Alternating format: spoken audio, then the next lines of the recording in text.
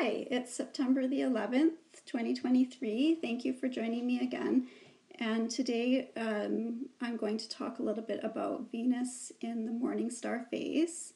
She is moving further from the Earth at this time and getting a little bit brighter in the sky, though, still until September the 19th.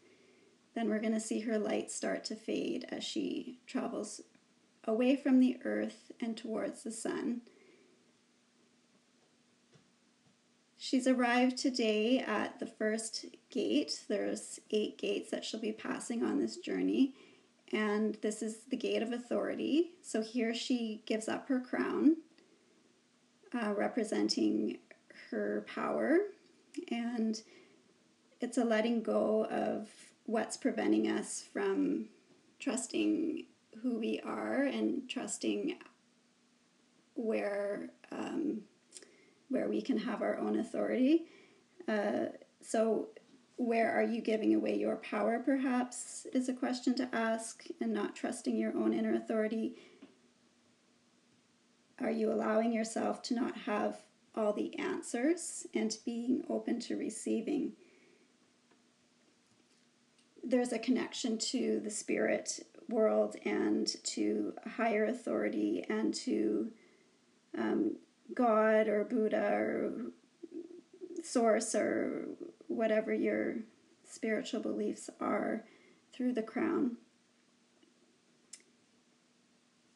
This is also retrograde season right now, and so we have Venus direct, but we do have Mercury retrograde in Virgo. We have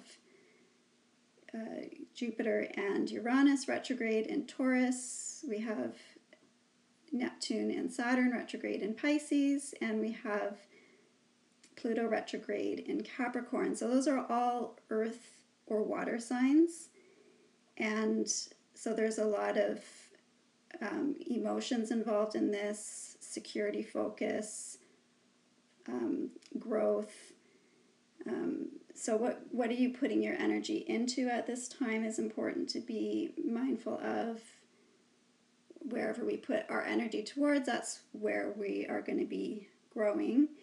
And we do also have Chiron retrograde in a fire sign in Aries. So Chiron is the wounded healer, and at this time I can see like this centaur bringing forward deep emotional wounds and fears and helping us to become aware of them so that we can nurture and heal and release and trust again.